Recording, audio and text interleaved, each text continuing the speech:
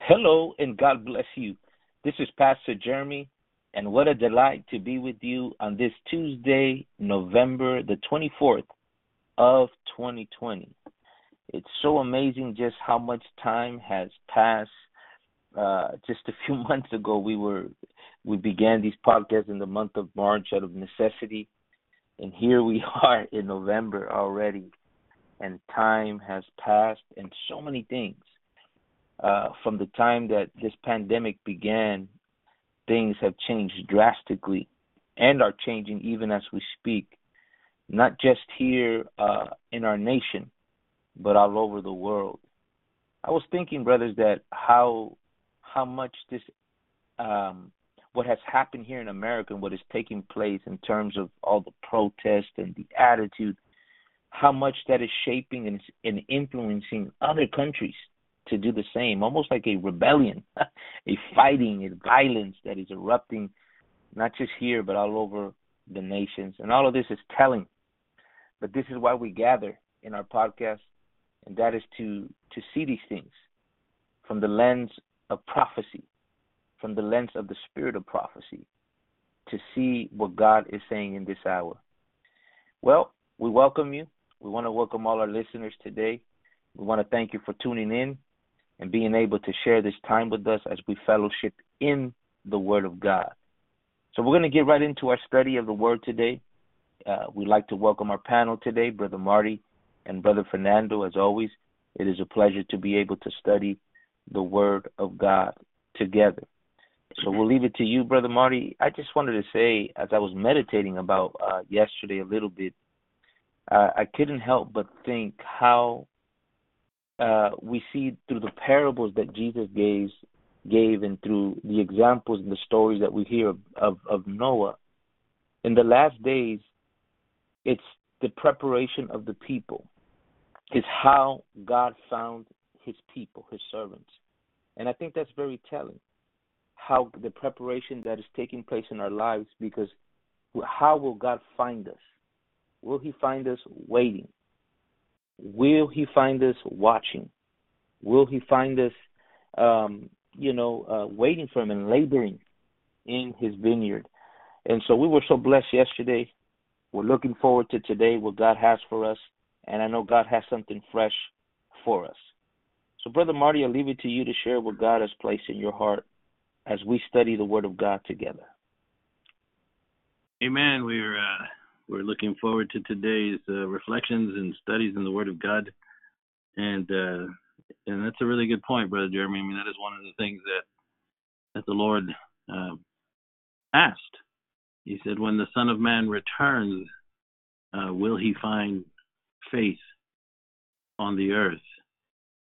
Which is really quite a statement if you think about it, because he's referencing the second coming of the Lord as judge. And that statement always used to cause me to have consternation, really, to be amazed at such a thing. Because like we've talked about before, you would think, or at least, in our own understanding, the many things that the Bible has predicted would happen and would come to pass in the final days would seem to be an obvious signpost, marker, whatever you want to call it, to the generation that would be alive at those times, that the coming of the Lord was at hand. And so the statement that the Lord made, and really what you pointed out when you were just sharing there, how would the Lord find his people? Would he find them in expectation, or would he find them asleep? And time again, he warned against that. Not simply from a point of view that would imply that, people would become careless in a sense, hot and cold, which he does reference in Revelation 3 to the Laodicean church. But seriously, what he was trying to do, I believe, and what he was revealing, I should say, to us, as he spoke in other places many times, because iniquity would abound. He said the love of many would wax cold. He was describing a condition upon the planet that goes far beyond just everyday experience. He was revealing to us the kind of intensity of spiritual influence and warfare that would come down upon the believer. So much so that he said the love of many would wax cold, that the event-driven times of the end, if we were not guarding ourselves, our hearts, our minds, and continually, striving to allow the Holy Spirit to make us what he wants us to make, the effect of the lack of that kind of intensity and really the kind of intensity that must be realized and understood and serve to warn each and every one of us individually that we are headed into those times that he predicted. They're already here, really, but they're going to increase. They're going to become increasingly more difficult in the days ahead. And that's what we're going to look at a little bit today. And our usual custom is to kind of give an overview and then read the scripture. But I want to make a few statements first, and then we'll get into the scripture. And so I'm going to ask the Lord's blessing. Brother Jeremy, would you ask the Lord's blessing in Jesus' name for this podcast today? Amen. Father, we thank you, Lord, once again, Lord, for the opportunity and the privilege that you give us to be able to handle your word, God, in such a time like this, Lord. And thank you for the fellowship of our listeners that are tuning in together as we seek to glean from your word, God. Understanding the urgency in the times that we are living, God. Lord, we don't want to do no violence to your word, but to simply allow it to say what it says, God. Father, I pray that your presence will be upon us as Lord, as you speak to us, Lord, and as we discuss, Lord, what you want us to hear today, Lord. Give us ears and give us eyes to see, Lord. And Father, I ask you to speak also to the need of your people, Lord. And Father, let this word encourage, exhort, allow us, Lord, to challenge us and to make us aware of where we're at such a time in history. We bless you and we seek to honor you and you alone. In Jesus' name, amen. Amen. As we begin our podcast today here in the United States, as we know, it's Thanksgiving week. And this is a Thanksgiving week unlike any. I can speak for myself. I know my brothers could probably say the same thing. And those of you that are listening out there, this is really a Thanksgiving week that is unlike any that I've participated in my entire lifetime. As many of the different states across the country have been ordered by their governors and local officials. They've ordered the people not to gather in some places. In Chicago, I think they're attempting to cancel Thanksgiving, or they've so curtailed it with their Orwellian laws reaching into our very homes, telling us, if we do gather, that we can't have more than, in some places, 5 people, in other places, 10 people max. You have to wear a mask. They're saying in New York, in Pennsylvania, you have to wear a mask inside your house during Thanksgiving. Only take it off while you're at the dinner table with the 2.5 people that they're letting you have. The limit. It's absurd, man. And then to top it off this week, yesterday, the President of the United States, he ordered the GSA, that's the General Services Administration, which is responsible for helping transitions in government. He ordered the GSA to begin the process of moving the government towards the transition of power. For all intents and purposes, making that move, declaring even before the Electoral College has been seated, and the official declaration of a president-elect be made, he sent us a strong signal of a white flag being waved, of surrender or the inevitable. A collective sigh of confusion and dismay in the church. I could feel it in the United States. It really could be felt among many within the church who didn't anticipate such a move by the president, especially since the truth about the election hasn't been settled. and there's so much within the social media and the different sites and news agencies. I mean, all these voices, but it's really, really open and apparent that something very sinister took place, and it's worth fighting for. Maybe, who knows? That's the question that's being asked.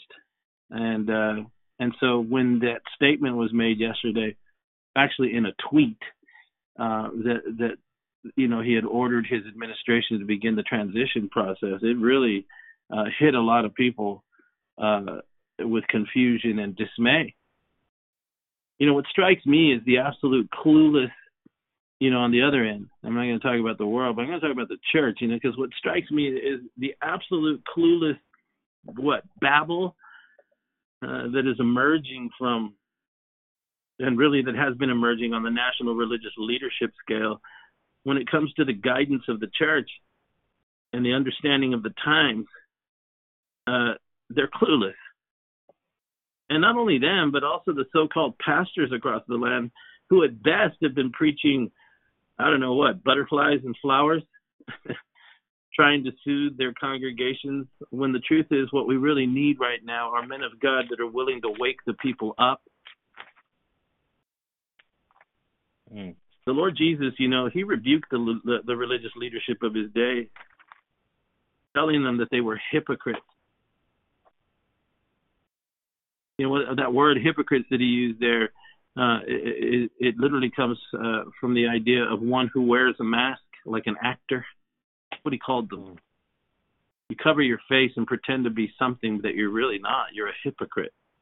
And he said, you can discern the face of the earth and of the sky, he said.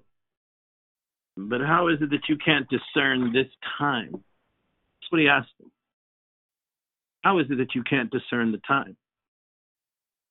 And that's the question that's being laid at the feet of many of the leadership in this religious establishment across the country, at every doorstep of everyone who ever dares to stand up and to hold the Bible in their hand and to guide and direct the people of God.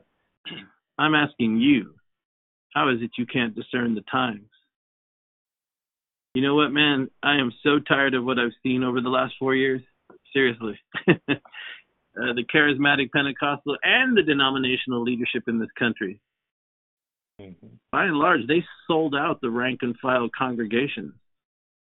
The sincere churches, the decent and small town pastors, the loving people in their communities who love the Lord, they sold them out. And you say, how did they do that? I think by linking their influence, that is, the leaders linking their influence with a political party and agenda, and really abrogating their spiritual responsibility in exchange for photo ops, book sales, tours of the White House, touting the MAGA movement, and a president they call Cyrus. Even now, with their false prophets and their weak leadership fully exposed, the mindless mega-church sheep double down on their world-centered kingdom now foolishness, because that's what it is. It is not only to them that I'm speaking of this morning. They are what they are. And now, really, they're only going to get worse going forward, because they've exchanged the truth of the return of the Lord for a lie, for comfort in this world. But what comfort are you going to have in these coming days? You have no idea what's ahead of you, because you're spiritually blind. You haven't prayed, if you ever did, in months or years.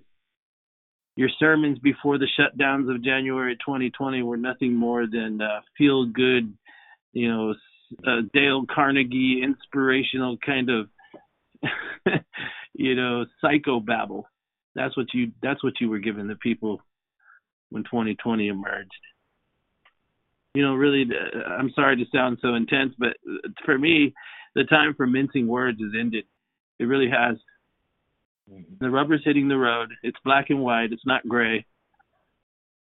And we're going to have to decide what it is we're going to do in these times, because a division is actually taking place, whether you can see it or not. And you know what, man? It's really easy to scold and expose the obvious, right? But what of those who do know and who know better? What of them? They know, but they don't allow themselves to be trained by the Holy Spirit, especially now. I'm talking about the lazy ones, the apathetic ones. How many days have been wasted with only minimal at best efforts to seek God, to find answers to the times, vital revelation which we need so much now, not only for our families and for our communities, but for our fellow brothers and sisters in the church who are searching for the North Star, if you will, who need a compass, a guidance. They turn to the church, they look to their leaders, and they find nothing. I could speak at length from a political point of view, but, on these issues of the day, I've done my homework. So I'm fully aware of what's going on. What about you? What about you, preacher? What have you done? What are you doing? Jeremiah said, if you get wearied with the footmen, what are you going to do when the cavalry shows up? You get tired, reading a paragraph in the Bible. What are you going to do when all hell's breaking loose? And it's just over the horizon, trust me. What are you going to do then when you find yourself absolutely empty? When your children are looking at you saying, what are the answers? What's happening? And you have no answers. You have nothing to say. What are you going to do then? But rather than focusing on the political things of the day, rather than that, let's be bold today,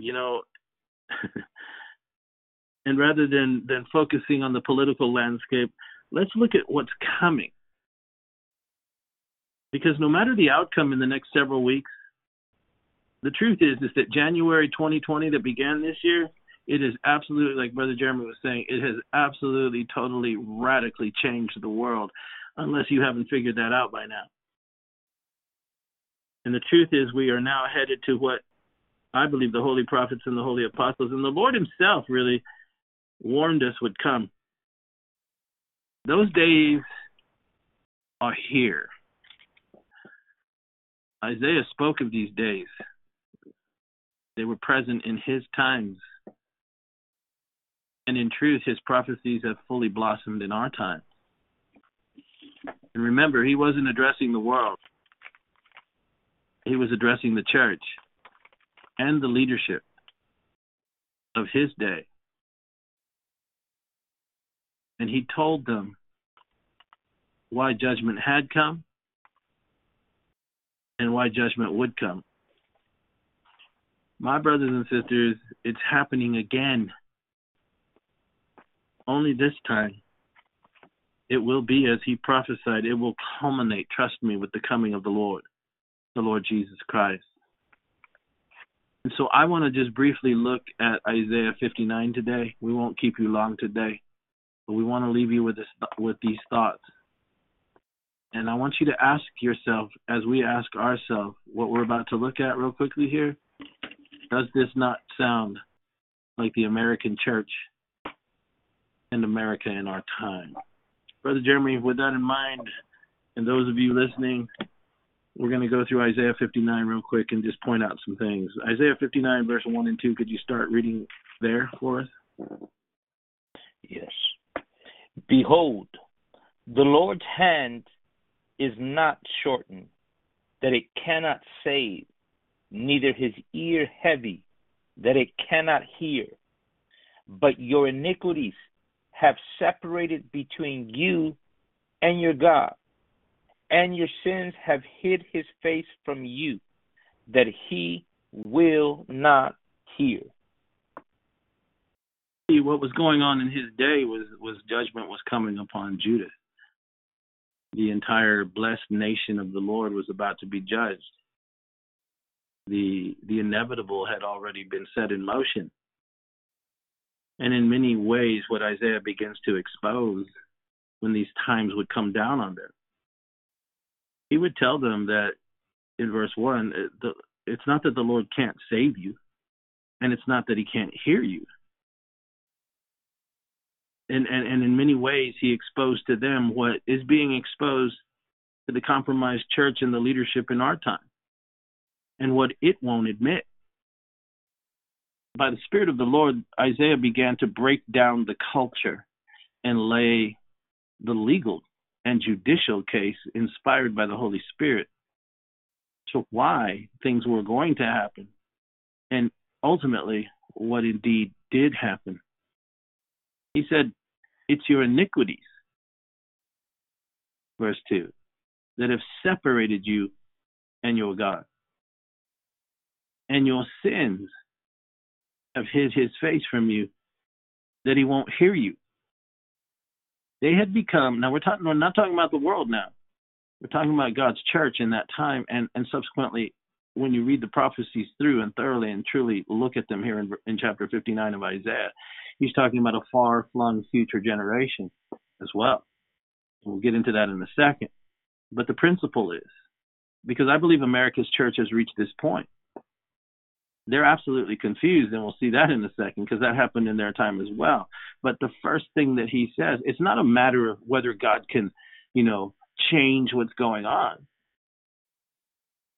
And it's not like he doesn't have enough strength. That's what Isaiah was saying. His hand isn't shortened. It's not like he can't reach into the times and radically, alter them and bring about, this great and wonderful outcome that so many wish they had.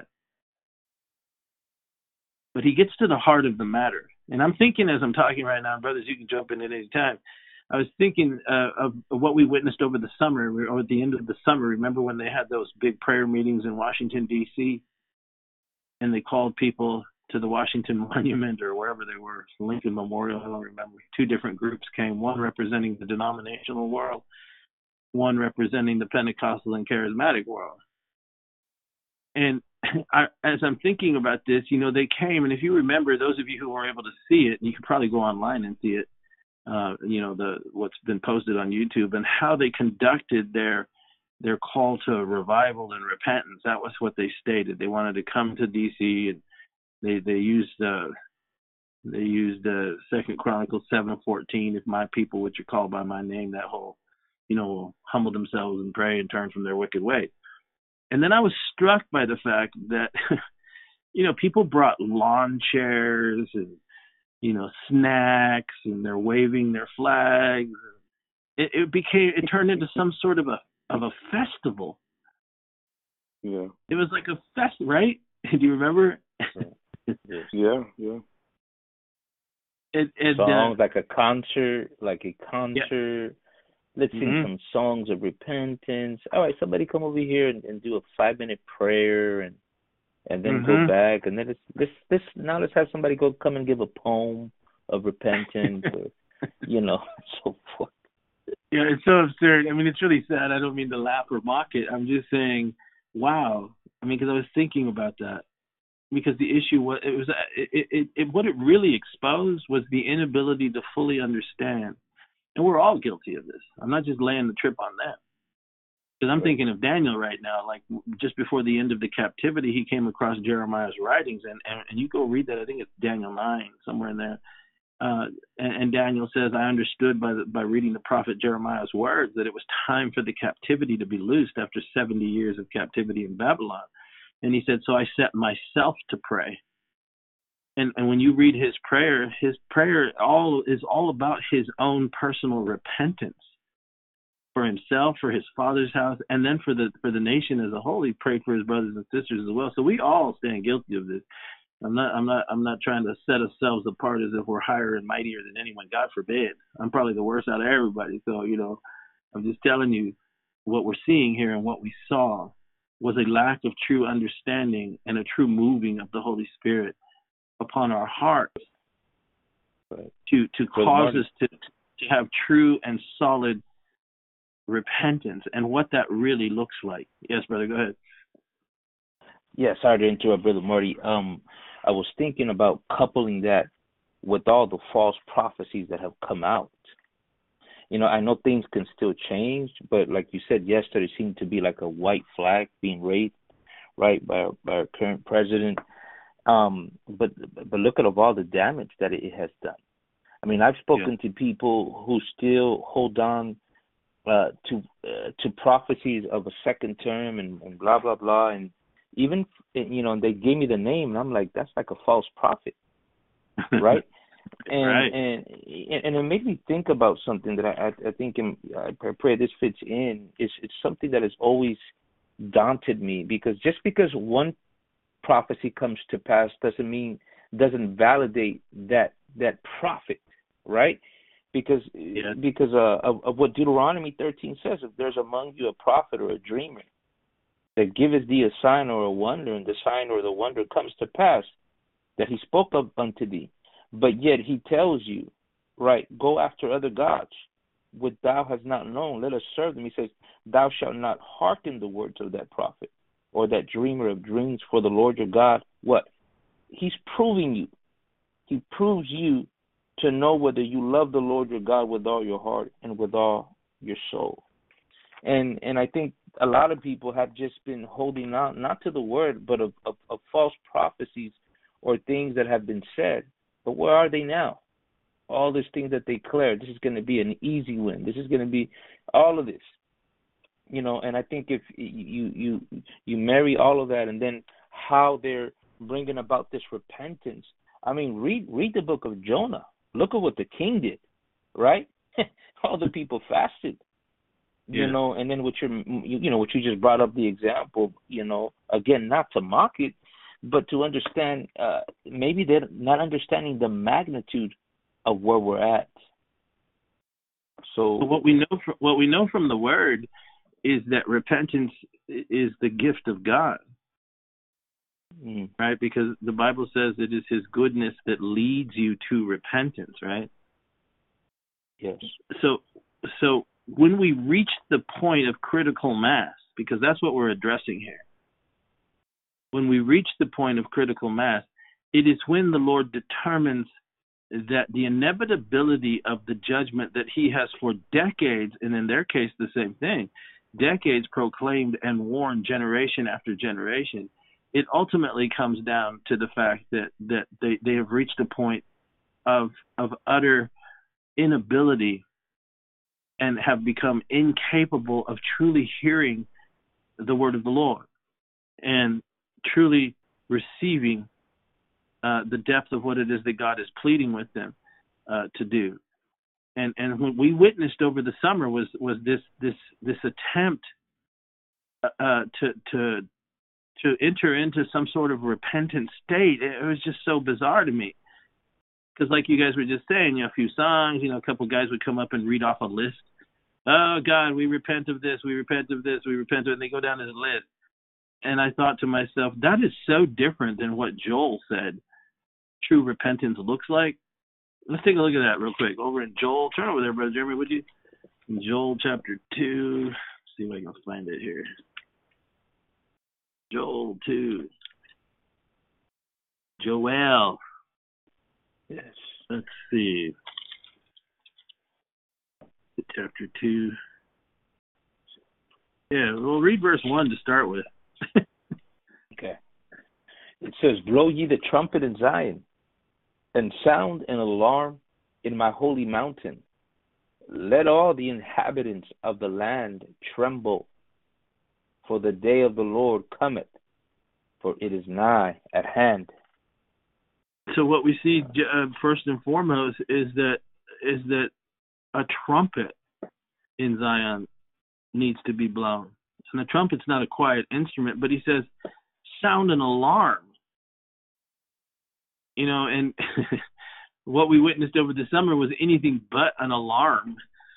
It was kind of a let's get together and have a kumbaya moment, shed maybe a little tear in the corner of my eye, and then God's going to fix everything.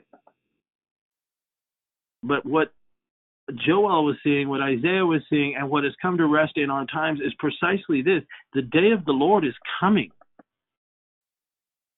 And the day of the Lord to which we speak, we're not talking about the day of the Lord, Revelation chapter 19, verse 11, where he comes on his white horse and rescues his church. The day of the Lord that is approaching is a day of great tribulation and great wrath that will ultimately be poured out upon the wicked of the earth.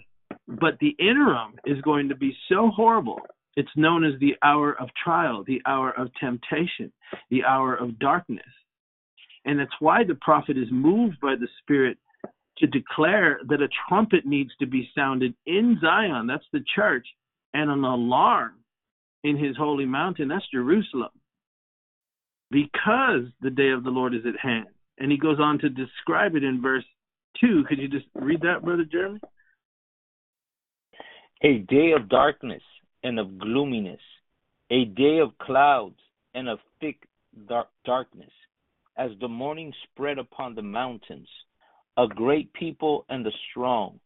There hath not been ever the like, neither shall be any more after it, even to the years of many generations. Now there are those who would identify verse 2, that great people he's talking about, as the Babylonian Empire. And in measure, that's true. But when you actually, properly interpret what Joel is talking about here, he's talking about the day of the Lord. And he identifies it as the end of time. That's the day of darkness, the day of gloominess, the day of clouds, and a thick darkness. There's a lot there we won't get into because it's not our full subject. But he identifies a great people and strong. In other words, a nation that will rise in the final time during the day of the Lord, that will be unlike any nation the world has ever seen. And it will be the catalyst by which all this evil comes upon the planet. And he goes on to describe who they are and what they are like. And of course, the Babylonian Empire was a foreshadow of this final one, because what he identifies as that particular nation is one that will never be, there has never been one like it, ever. I know that Mao Zedong in the 60s boasted that his nation could field an army of 200 million soldiers, and that was the 60s. I'll just leave that out there. And we encourage you to read the rest of that chapter. But this is what true repentance looks like. Brother, could you read to us, let's see, verse 15 and 16. Blow the trumpet of chapter 2 of Joel. Mm-hmm. Blow the trumpet in Zion. Sanctify a fast. Call a solemn assembly. Gather the people. Sanctify the congregation. Assemble the elders. Gather the children and those that suck the breast. Let the bridegroom go forth of his chamber, and the bride out of her closet. Verse 17. Let the priests, the ministers of the Lord, weep between the porch and the altar, and let them say, Spare thy people, O Lord, and give not thy heritage to reproach, that the heathen should rule over them. Wherefore should they say among the people, Where is their God? Where is their God? See, that's what's here, brothers and sisters. That's what's coming. And here's the prescription in the mercy and the grace of the Lord that he gives to us. And if this doesn't convict you, or at least trouble you in some sense, personally, as it does me, because of the list, it's comprehensive. It's the people. It's the congregations. It's the elders. It's the children. It's even the babies. I mean, he is saying that true repentance, as the Lord views it, the kind that will prevent the ultimate judgments which he warned would come as a result of the iniquities and sins which has turned God's face away from a nation that was once blessed by him. He says, you want to change things? Again, he emphasizes verse 15, to blow the trumpet. Sanctify a fast. Call an assembly. Not just an assembly, but a solemn assembly. And then he systematically goes down every single component of culture. Everybody, he says. And then he addresses the preachers in verse 17, right? The priests, the ministers of the Lord. And then he says this in verse 17, that they are called to weep between what? The porch and the altar. It's very descriptive language. The porch is the place where they taught the people. And so he's referencing the porch as if to say, you need to weep in between the two. Between the teaching and the cross, you have created such a great gap that you need to go plant yourself right there and repent for what it is that you failed to say, or what you did say, that caused over generations of time a people to be brought up under the very, few moments before judgment's about to fall on them. And he says, if you will put these things in place, verse 18, then will the Lord be jealous for his land. Then will he pity his people. In verse 19, could you read that, Brother Jeremy? Yeah, the Lord will answer and say unto his people, behold, I will send you corn and wine and oil, and ye shall be satisfied therewith. And I will no more make you a reproach among the heathen. That's God's heart. That's what he's always wanted for our country. That's what he wanted for Judah in its waning days. And even then, in the midnight hour, as judgment was fast approaching, because the issue was that the heathen would rule over them. If you have eyes to see, and I said I wasn't going to get political, so I'm not, but if you have eyes to see, we are just weeks away. And the flag was raised yesterday. I don't know what's going to happen. Some crazy miracle could happen. I don't know. But either way, the scenarios are not good. And the focus has to be on the children of the Most High God in this country, to become sober, to wake up, and to individually search our hearts before God and cry out for mercy, that he would help us. Because that's the only thing right now, the serious, absolute, I know people get tired of hearing some of the things we say. Because to them, what we talk about sounds really overburning, gloom and doom or whatever. Well, open your eyes. Open your eyes. Do you not see what's happening? Do you not know? We talked about it earlier. We've done our homework. We're not rookies to this. These things we're talking about. I've been in this personally, my wife and I, for 30 plus years. I've been studying these things since I was 14. I'm 60. That's 40. How many years is that? I can't even count that high anymore. 46 years. You know, when you know you're old, like when you buy something online and they ask you for your birthday and you got to scroll down to the year you were born, I just keep going and going and going. I'm like, my God, I'm old.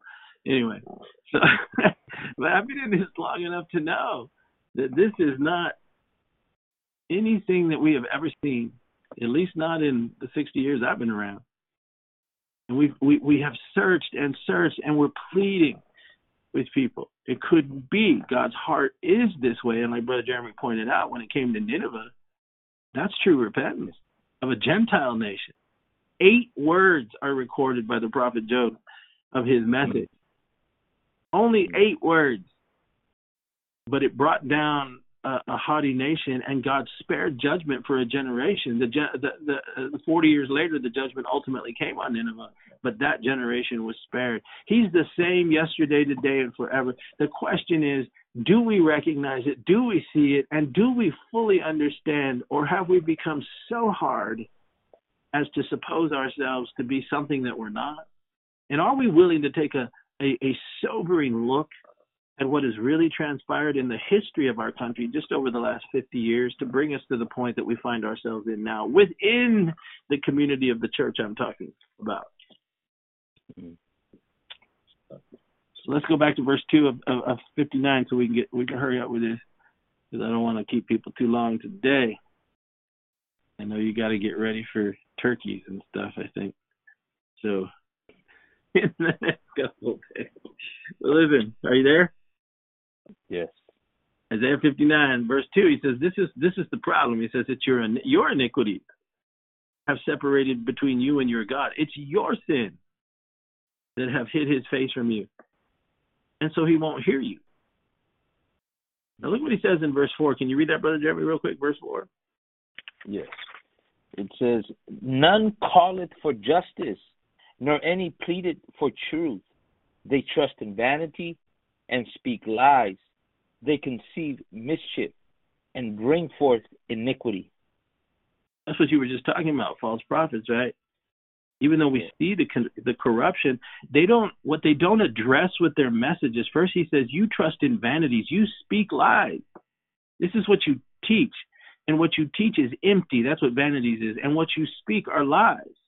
You prophesy imaginations of your own heart. When the truth of the matter is you should be doing like Joel, right? Calling for justice, pleading for truth. What justice? What truth? Justice between you and God. And pleading for truth to rise within our hearts and minds and to take an honest, gut-wrenching assessment of where we are, instead of, flocking to these fly-by-night feather dusters called false prophets and preachers of our day. That's what you trust in, is their lies, because that's what you want to hear. Back in chapter 30, the people had become so crazy, they were already trying to shape the ministry into their own image. Brother Jeremy, look over there in Isaiah 30. Look what they were saying to their ministers and what God says about them. Isaiah 30, verse 9 through 11. Read that, would you? That this is a rebellious people, lying children that will not hear the law of the Lord, which say to the seers, see not, and to the prophets, prophesy not unto us right things, speak unto us smooth things, prophesy deceit, get you out of the way, turn aside out of the path, because the Holy One of Israel to cease from before us. Cause the Holy One of Israel to cease from before us. Cause the Holy One of Israel. I mean, look at the progression. First of all, they're rebellious. They don't want to hear the word of the Lord, verse 9. Then, once that takes full control, they turn to those who preach the true word of God, uncompromised word of God, the prophets, he's saying now. Because the prophets were the ones who could see. The true prophets of God were the ones who could see. And what they saw caused them to shudder. And what they saw coming moved within them. Jeremiah described it as he was like a drunk man. He reeled to and fro. He talked about the word, even though he tried to shut his mouth because he got tired of having to preach all this judgment that was coming. He said, even though when I tried to shut my mouth, he says, it's like fire, man, shut up in my bones. The true prophets that were trying to warn them in their day, and the same of the prophets that have gone before us in our time, it's the same attitude. And what they said to those prophets is what they say today even. Don't see and don't prophesy the right word. What we want to hear, they said in verse 10, are smooth things. Your best life now. That's what we want to hear, our best life now. You're an overcomer. You're above and not beneath. You're the head and not the tail. You're blessed in the city and blessed in the field. Your cupboard shall be overflowing. All the silver and the gold is mine. On and on. The blessings of Abraham are mine. Yeah, well, Abraham didn't live like you, fool. That's why he was blessed. Oh, my God. Somebody shut me up. I'm getting riled up here. Go ahead, brother. What are you going to say? In King James, in Jeremiah chapter 5, verse 31, when he calls out the prophets, the false prophet, he says, the prophets prophesy falsely, and the priests bear rule by their means, and my people love to have it so. But this is what caught my attention. What will ye do in the end thereof? That's the question that the prophet. So you that are listening to these false prophets, and that you say, oh, well, look, they prophesied this came through, and you want to hear this, then to them the question is the same to you. What will you do at the end of it? That's where we're at. That's what we're going to have to consider. Mm-hmm. That's what you're going to have to consider. And, people can shine us. People can say we're crazy. That's fine. But in the end, what will you do? What a question by the prophet. Incredible. What a question to consider for us as ministers. let me speak to you now as a minister, as a shepherd, right? You know, if after reading something like we read in Joel, specifically verse 17, when he speaks to the shepherds, if this doesn't move you to weep, Lord have mercy. if this doesn't move your heart to cry out, what will? I was reading it. I wanted to cry. I wanted to weep.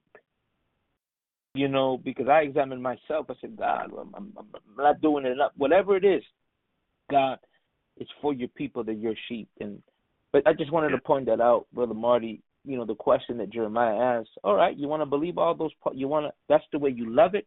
But okay, at the end, what are you going to do? And the progression of what we're looking at, just as briefly, what we're seeing right here in Isaiah 30:9, and what you said Jeremiah prophesied, who was a student of Isaiah's, by the way. He said the progression of the culture. First they rebel and become worldly.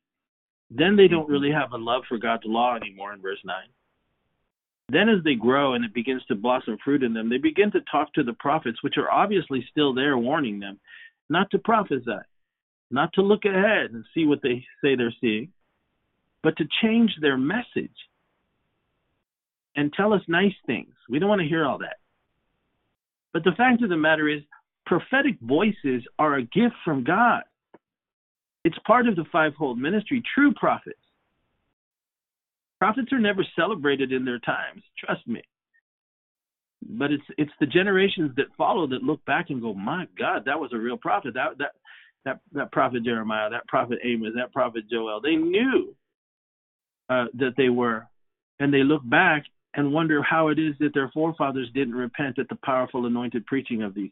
But you see a society and the decline of a spiritual culture, it begins to then assert itself over the gift of the ministry and try to change the ministry that God has sent to it. That's what they did. And then verse 11, get out of the way. Now they begin to try and affect the personal life of the prophets that God sent to them, encouraging them to remove themselves from the intensity of what God has placed in their heart to say. It reminds me of the grace preachers today, and the others who seem to walk the thin line of preaching doctrines that teach us that we really aren't responsible for what we do. You know, I mean, you know, God's not concerned with that. It's all been done at the cross. You don't have any as a matter of fact, if you try to, you know, suck it up and live right like the Bible teaches, it's just because you don't know. And it really has nothing to do. Oh, give me a break. See, that's that same spirit we see here in verse 11. Get you out of the way. Get out of the path. Cause the Holy One of Israel to cease from before us. That is a tragedy when we get to the place where, that's why we have mega churches today. You send a prophet in there like a Brother Wilkerson or a Brother Ravenhill or a Brother Tozer or a Brother Havner, the prophets of old. You know, you send someone into those churches and they clear out in a heartbeat because they don't want to hear it. They don't want to see. And if it wasn't illegal, these false prophets will kill those prophets. Right. I agree with you, brother. Because they did back then, right? Jesus said it. He told the Pharisees of those days, he said, you're the children of the ones who killed the prophets. And you're doing the same thing. Incredible. Yeah. And then he goes on to say, Brother Jeremy, could you read that in verse 13? Yes. Therefore, this iniquity shall be to you as a breach, ready to fall, swelling out in a high wall, whose breaking cometh suddenly at an instant. Doesn't that sound like what we studied last week? As a snare shall it come. What he was saying was that the spiritual perverseness that pervaded his church at that time, he describes it incredibly vividly in that he describes it as the hedge and the wall that God has around our lives, our nation, our people, that the sheer reverberation of the compromise and the dual nature of their supposed consecration would cause a steady chipping away at the wall, and they don't even know it. The wall of protection. It's their own doing. It's the fruit of their own behavior that begins to chip away at the protection. And he says, and when it breaks, it will come suddenly to you in an instant. It'll seem like it just happened, but it didn't. It happened over time. It weakened over time. And it was a result of your rejection of the things that God is laying the case for in Isaiah 59. Let's take a look as we get ready to close here. Are you there, Brother Jeremy? 59? Yes. Let's read that again in verse 4. None calleth for justice, nor any pleaded for truth. They trust in vanity and speak lies. They conceive mischief and bring forth iniquity. Incredible.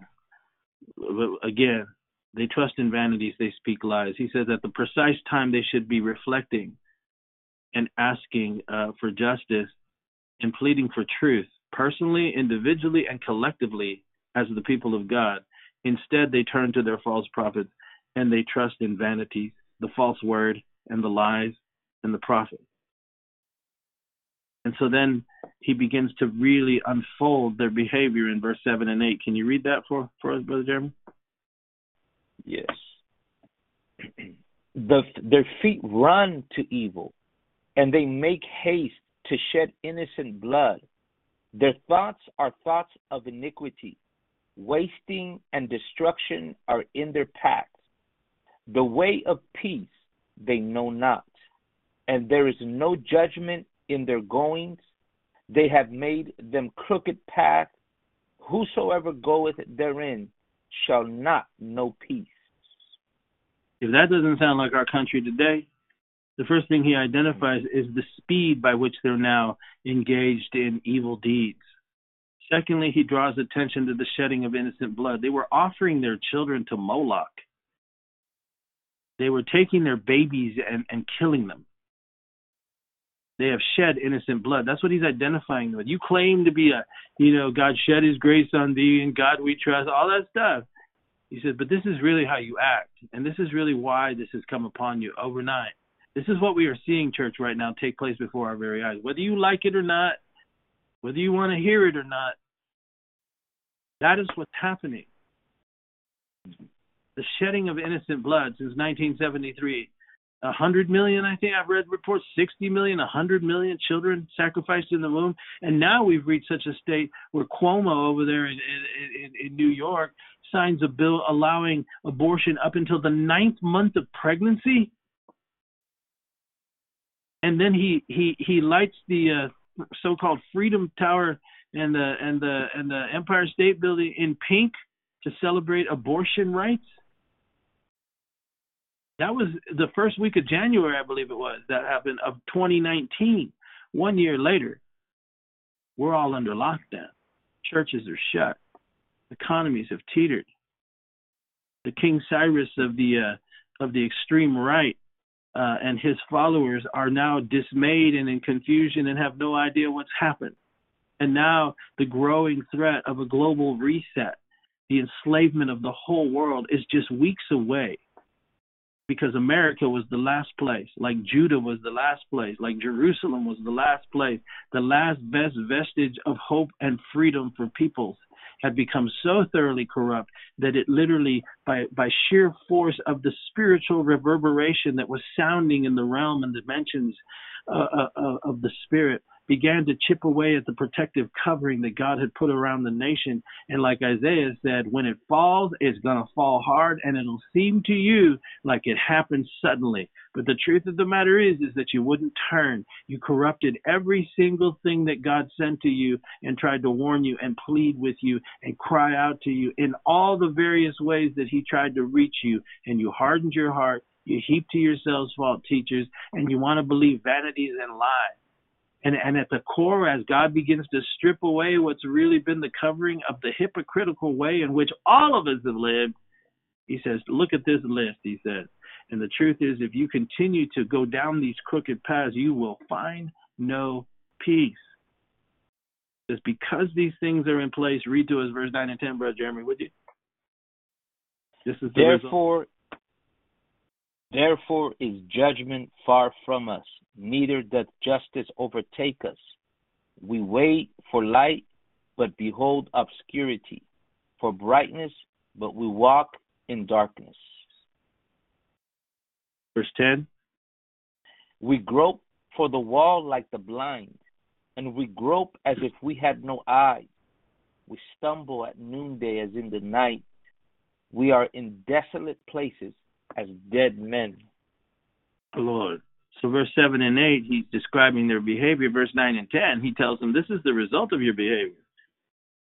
This is America right now. This is the compromised American church right now. The behavior has caused judgment to be far from us. Neither does justice overtake us. I've seen these guys over the last several months standing up, trying to demand their rights, right? Taking things to the Supreme Court. You know, we've got to have meetings in our church. You can't shut our church door. Never once did I hear them stand up, big-time preachers, say, you know what, folks, it could very well be that our churches are shut primarily because God don't want to hear us anymore. Take away your noisome songs. Put away your stupid sermons and your false visions and your false dreams and your prosperity messages and your excesses and your worldliness. I don't want to see it anymore. And so instead of that, they file lawsuits in our country to say, oh, man, we got to open these doors. It's our right. It's our right. But judgment is far from us, and justice won't overtake us because we haven't been just. And we wait for light now. The whole QAnon movement, the whole, Trump's got a plan. This is all part of some incredibly deep, multi-dimensional 5D chess plan. He's going to take care of the wicked. Well, what about us? We refuse to look at ourselves even to this day. And because of that, oh, gosh, man, people are shutting down. They're turning the channel now. Listen, I tell you what. That's why he goes on to say, he says, man, we wait for light. We wait for something good to happen, but all we continue to see is obscurity. Does anybody remember lock her up, 33,000 illegal emails, we're going to drain the swamp, and on and on and on? What has happened? It's been 4 years. What's going on? We wait for light. All we get is obscurity. We look for brightness, but we walk in darkness, and the result is we're groping around like blind people because we have no answers. We need answers, right? But there's no answer. Go ahead, brother. What are you going to say? No, that really, really hit me. They look for light. It's really just going all over me right now because that's exactly where we're at as a nation, and in particular, the Christians here in this nation.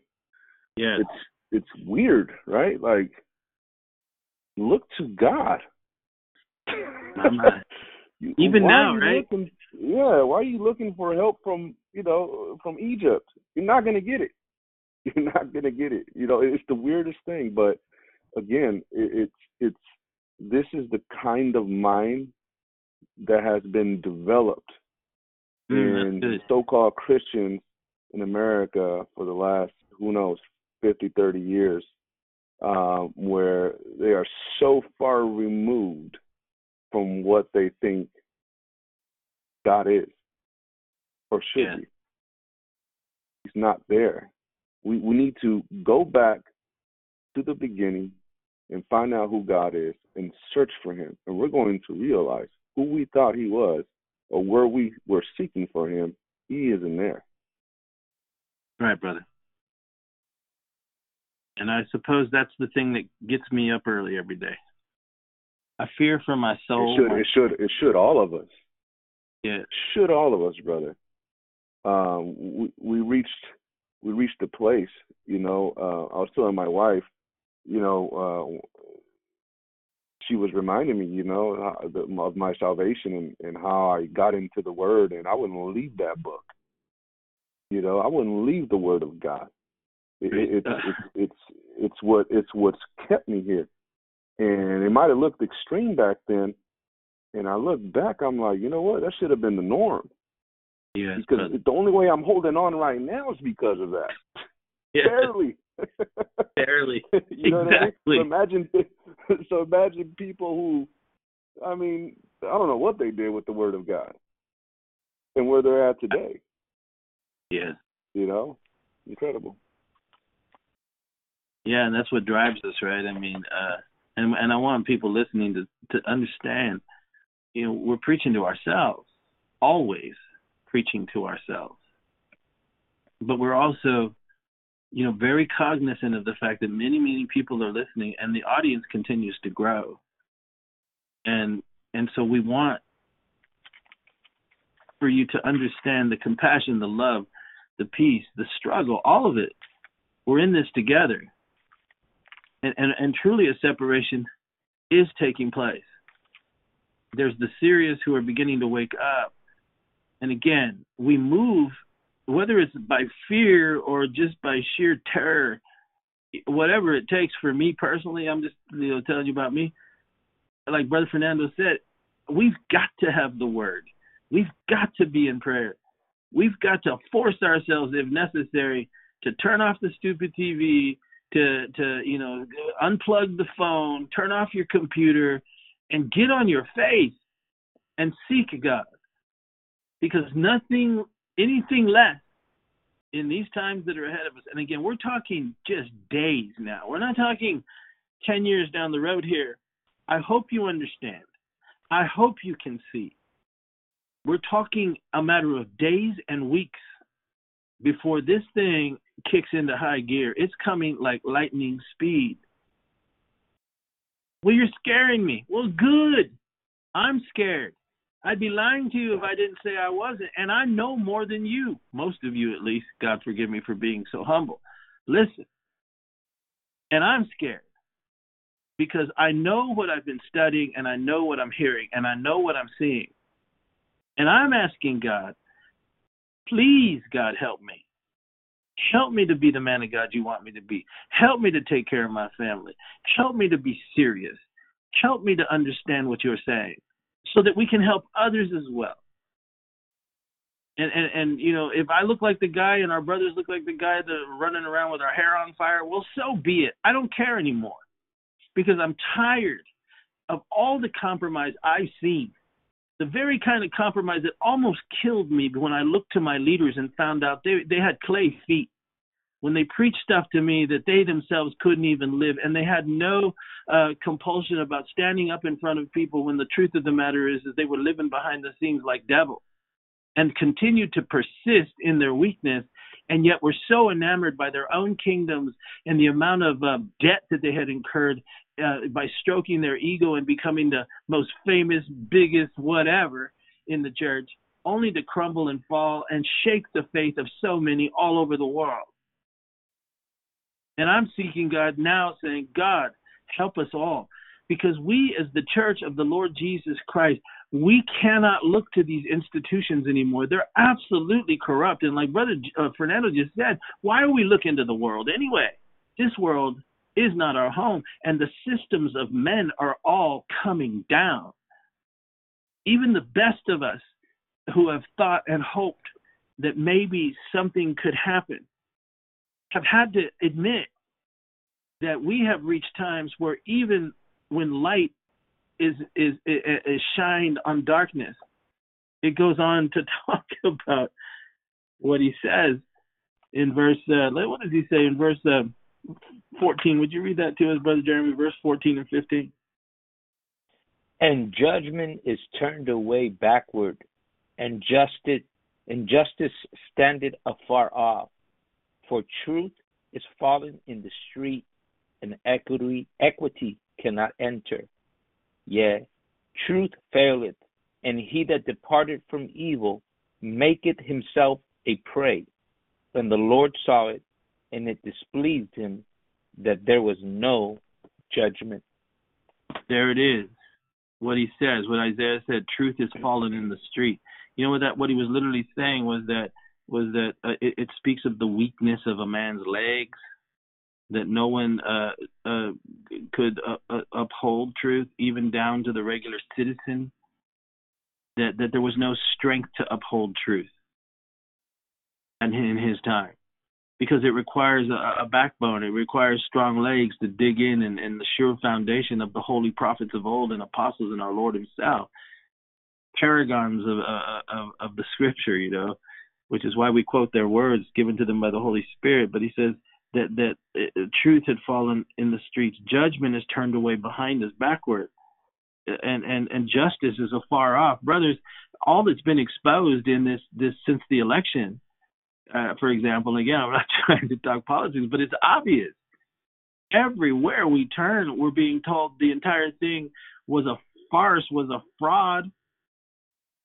Where's the strength to overturn it? Instead, we're waving white flags and saying, well, go ahead and have it. You're going to steal it, steal it. They've done it so much in our face, you have to conclude this is the devil.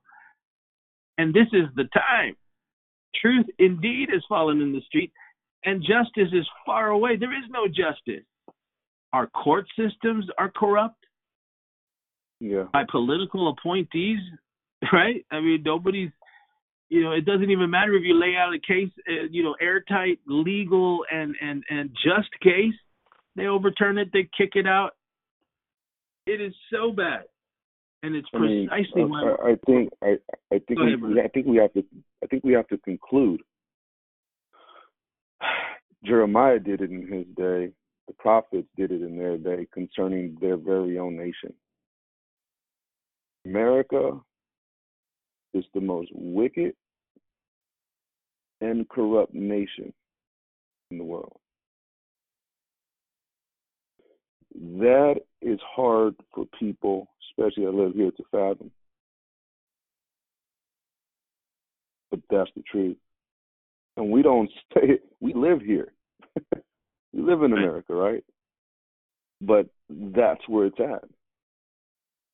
That's how far it's reached. You're talking about 60 to 100 million children in the womb, and abortions are essential while this pandemic is going on? No. And so you go down the list. You go down the list of the sins of this nation and what we are sending out to the rest of the world and corrupting the world. Insane. Yeah, brother, and what you mentioned there about the abortion thing, I read an article where it said that 66% of the women in a blind survey in abortion clinics on the day they went in to get their abortion, 66%, almost 7 out of 10 of them said they had a faith in God. So it ain't all these feminist women getting these abortions, especially if 7 out of 10 of them claim some sort of faith in Christianity and the Christian God. This is rampant in the church. And that tells me that we're in deep, dire trouble, and it's been coming for years, for decades, like you said. And when you call America the most wicked nation, I know what you mean, and I just want to clarify that. We love this country more than anything. I mean, I've traveled the world, like we've said many times. I've preached all over the world. I've been in some of the hardest, most evil places and dark places of the world, and there had crusades and watched the light of the gospel. But to see what really third world nations look like, from Africa to South and Central America, and even walking the streets of China, like I've said, or Buenos Aires, I was thinking about that today, some of the more avant-garde cities around the world. It doesn't matter where you go. When you come into the United States and you cross into her airspace, you know the difference between the home of the brave and the land of the free, as they say, and the rest of the world. This was a gift to God. This great American experiment was allowed by God. Its forefathers, contrary to what the modern-day professor in universities will tell you, and it's filtered all the way down to elementary schools now, where they teach our children to hate this country, where they remove prayer from the schools, and no longer can you have a Bible study in many places without being kicked out from your high schools, but they'll let kids have a satanic Bible club or whatever, that satanic Bible that they follow. They just sanctioned it in Arkansas, I think it was, and I'll have to check on that to make sure, but it's one of the places where they allowed satanic philosophy to be taught to elementary school students by way of coloring books. Well, when you call America the most wicked place, wickedness is determined by the light that you've had. Correct. right? And so this country has had more light than any nation on the face of the earth. We're not downing America. We're trying to say we've come to the place now where what we're desperately trying to do is to speak directly, as long as these platforms are allowed and made available to us, to speak directly to our brothers and sisters and to somehow connect in the different ways we're trying, whether it's YouTube or Instagram or here we are on iTunes, Facebook, whatever platforms we have available to us. This is what we're putting out right now. And we're trying to say, go ahead, brother. No, and Jeremiah, to clarify why America, the wickedness is reached, the Lord, is because the other nations of the world, they serve their God. Yes. We are defying the God that we said established us. There you go. And Jeremiah said this: has any other nation changed their God? Mm-hmm. Mm-hmm. He told Israel, you have. That's why the wickedness and the corruption in America is so great, because of the extent of light that they have had and we've had. And it's so bizarre, right? You go to the Middle East, they serve Allah. You go to China, they serve Buddha. You go wherever you want, when it comes to America, the whole world knows where God is. Yes. I hope they do. I hope they probably do. By now they don't. Well, but they do. That's what we've done. And that's a really good point, because that's another point we can point out in our discussion here, is that have you noticed in the closing of the churches, in the attacking of the most sacred traditions of our nation, Thanksgiving, Christmas, they're trying to rewrite the psyche. Mm-hmm. They're imposing themselves upon the very things that are set aside to celebrate, one, in Christmas, the birth of Christ, and also another one, Thanksgiving, where we were meant to gather together and to pray and thank God for the bountiful blessings He's given to our country. The God of the Bible, not the God of the Hindus or the Tibetans or whatever, go down the list. The God of the Bible, Almighty God, the gospel of Jesus Christ built this country. And I don't care what you liberal, lefty, crazy wackos say.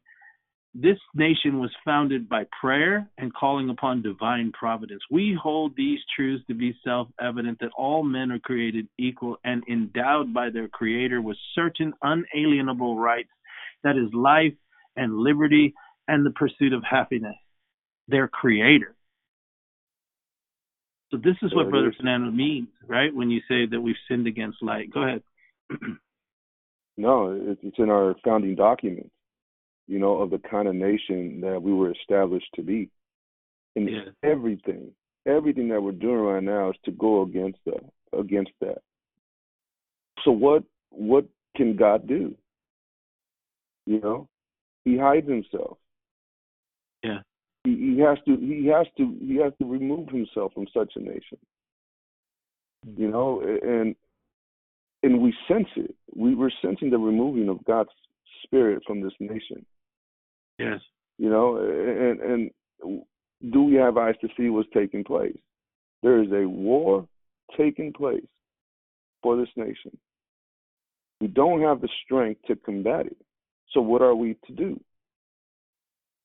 We don't have the strength as a nation, meaning the population doesn't know what to do. But what is the church being called to do in these times? We're seeing it. Do we fight back?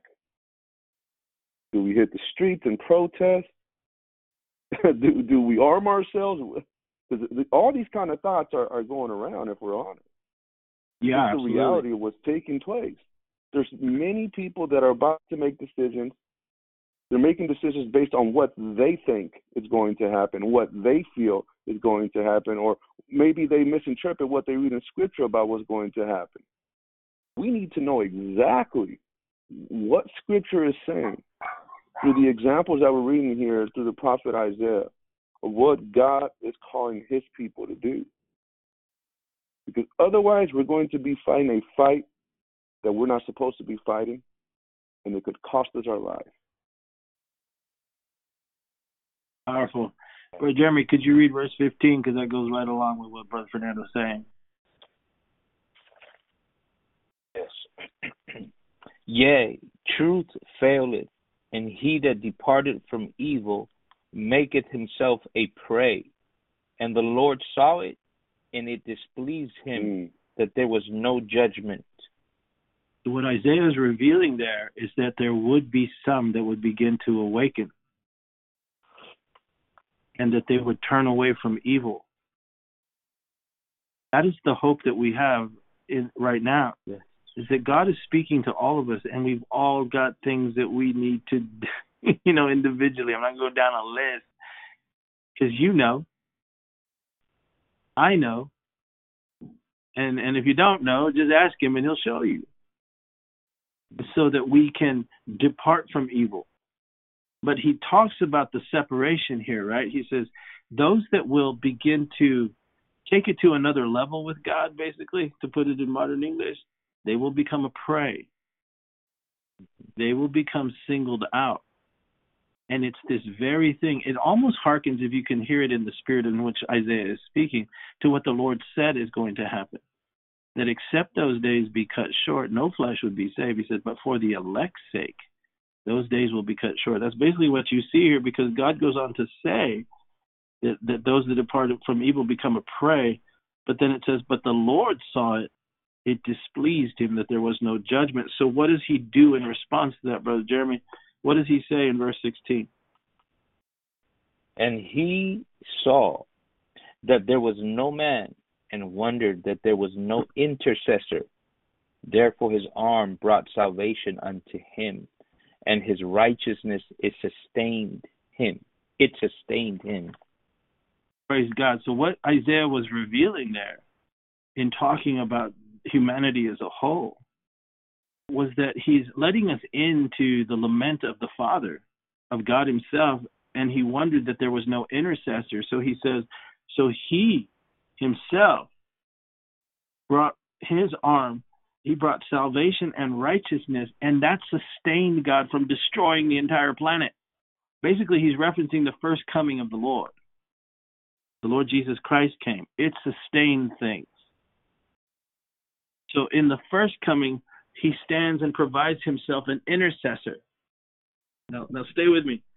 And he describes in the first half of verse 17 what he would do. Read the first half, Brother Jeremy. For the time is come that judgment must begin at the house of God. Where are you at? Oh, I'm sorry. I'm reading from this. Sorry about No 17. worries. For he put attention on. Go ahead, brother. Put on righteousness. For he put on righteousness as a breastplate, and the helmet of salvation upon his head. All right. That's the first part of his mission, he said. So the solution, as the Bible says, in the fullness of time, was that God provided the intercessor. It sustained him. And it prevented an absolute destruction of humanity. In his first coming, he became our righteousness and he became our salvation. That's what he's saying. That's Calvary. That's how he answered it the first time. But now, he then goes in the last half of that, verse 17. He says, this is what's going to happen in the end. Because the intercessor is going to come again. The Lord Jesus Christ, the King of Kings and the Lord of Lords. Can you read the last half? This time he's not going to be coming with the breastplate of righteousness and the helmet of salvation. He's not going to be doing Calvary again, brother. This time when he comes, what's he going to do? He will put on the garments of vengeance for clothing, and was clad with zeal as a cloak. Hallelujah. Glory to God. He's coming, church.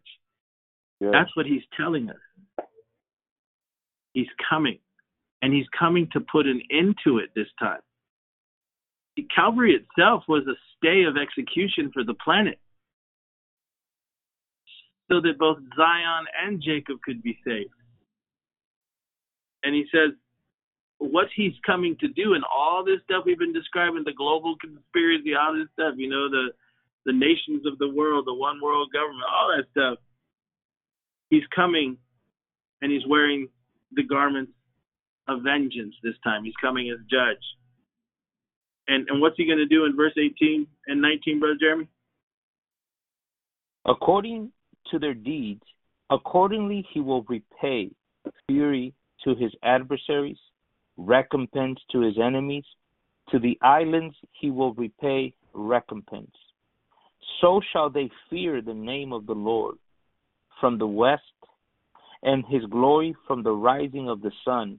When the enemy shall come in like a flood, hallelujah, the Spirit of the Lord shall lift up a standard against him.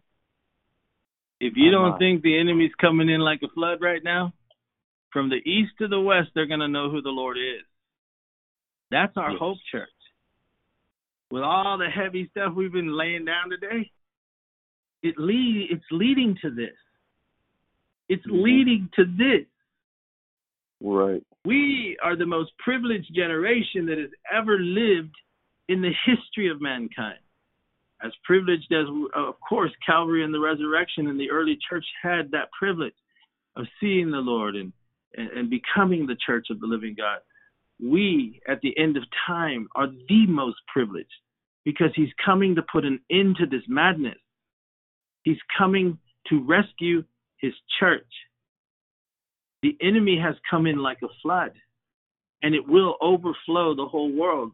That's what Isaiah goes on to say, and he brings us encouragement in verse 60. Chapter 60, verse 1 and 2. Read that, Brother Jeremy.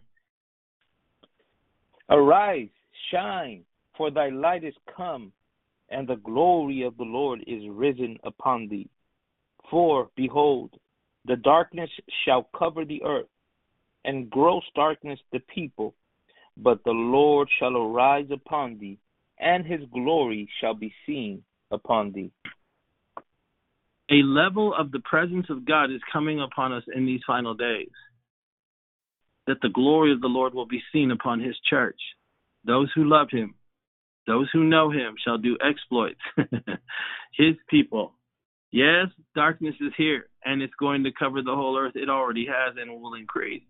But he tells his people, you arise and shine. He says, for the glory of the Lord is risen upon thee.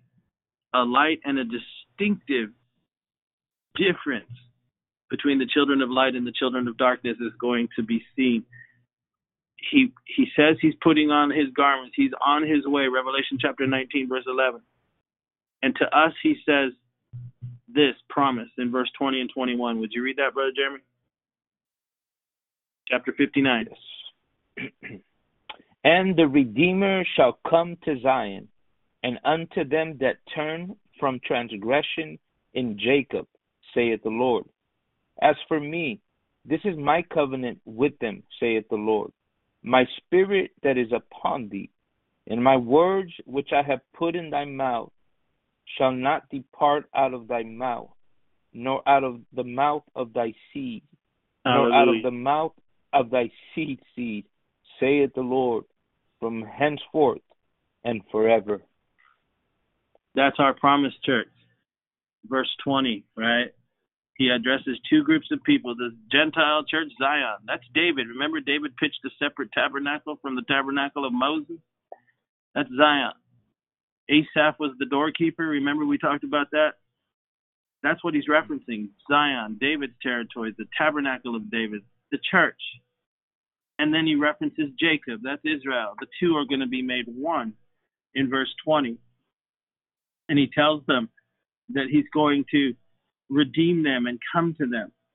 And then he promises us in verse 21 the reward, that his spirit will be with us, his words will be in our mouth, and he will not take away his covenant from us.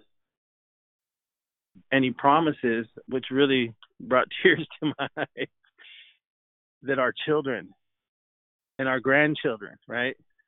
Your seed and your seed's seed That's the promise we have. He's going to keep our families, protect our children, protect our grandchildren. You lay hold of that promise right now. I don't know what's going to happen in the coming days. I don't know what's going to happen in the government. I don't know what's going to happen going forward, but I do know what the word is telling us. Either way, what we are looking for is not hope in the systems of men or the backslidden church. We are looking for the coming of the Lord. I have a feeling he's putting on those garments.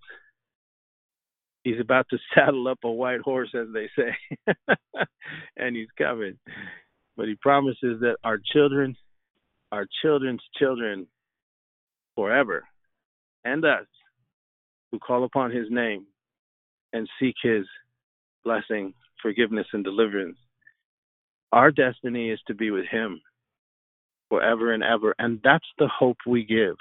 It absolutely blows me away that the church and many that we speak to, they lament when we talk like this, even though we point them to the coming of the Lord, right? Which should be the most glorious and happy thing you can say. Right. Jesus is coming. Brother, share some final thoughts, would you, as we close today? Both of you say something before we close. Brother Fernando, you go first, and then Brother Jeremy. Yeah, it's what does the Bible say? A prophet is not without acceptance, except in his own country, right? Yeah. God has voices all over this nation that are crying out to this nation. You know, my father was born in Mexico, and I remember I was a little kid, and I would tell my dad, I would pray to God, like, you know, why wasn't I born over there? You know, and I was born here in this great country. Praise God. And I realize now that God in his foreknowledge knew what we would be doing right now. And we're crying out to this country. We're crying out to whoever will listen, you know, right. God's people that are scattered throughout the nation. And you know, we had an email from a lady in Canada, and she wrote to us and said, you know, things are bad here in Canada, but she said, but my fear is for my sons in America. Wow. And I think they lived in Texas, she said. And, you know, she's outside looking in, and she sees what's going on. Wow. And our prayer is that we who are in this great nation, it's a great nation, the greatest nation ever, can begin to see and begin to pray, and maybe God will show mercy one last time. Lord. You know, and give us the opportunity to preach the gospel and have a door of utterance opened. Yes.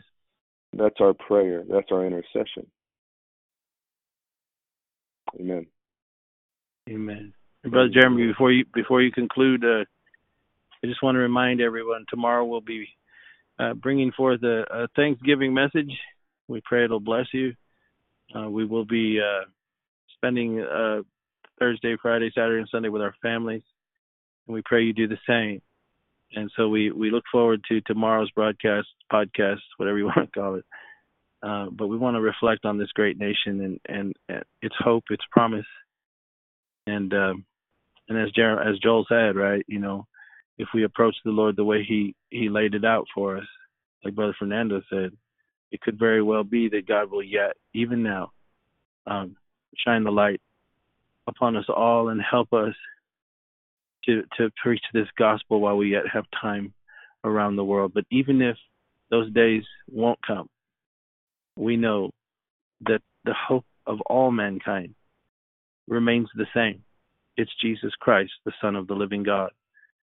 And we look for his return with all our heart, that our children, our loved ones, our families, and the days ahead will not have to be endured without his presence, for that is his promise to those who love him and call upon his name. So we just wanted to let you know again, that tomorrow will be our last podcast for the week. Of course, as is our custom, if something crazy happens, which it could very well, we'll be back on this podcast, at least giving our thoughts for what we see. But in the meantime, that's really what we wanted to share with you, so that so it won't take you by surprise if you tune in on Thursday or Friday and you don't find us there. That's why. Okay, Brother Jeremy, I'm sorry. Praise God. I want to leave you with the scripture in 1 Peter, something that the Apostle Peter reminded us in chapter 4. And I just want to read two verses, verse 18 and verse 19. And if the righteous scarcely be saved, it means that with difficulty, with much hard work, yes, where shall the ungodly and the sinner appear? He says, wherefore let them that suffer, and I just want to clarify what he means and what he's not saying. He says in verse 15, let none of you suffer as a murderer, as a thief, or as an evildoer, or as a busybody in other men's matters. But yet if any man suffer as a Christian, let him not be ashamed, but let him glorify God on his behalf. Let me go back to verse 19. Wherefore let them that suffer according to the will of God submit the keeping of their souls to him in well-doing, as unto a faithful Creator. That keeping means deposit your soul, deposit your life to him. Commit yourself, your soul. That's what we're still, even it seems like all is lost, even to the very last moment, we're trying to appeal to you because we're fighting for the soul of our nation. We're fighting for your family. We're fighting for your children. If we are to suffer, which things are going to come hard, let us suffer according to the will of God, committing the keeping of their souls to him in well-doing, as unto a faithful Creator. May God bless you today. May God keep you. And as always, keep looking up.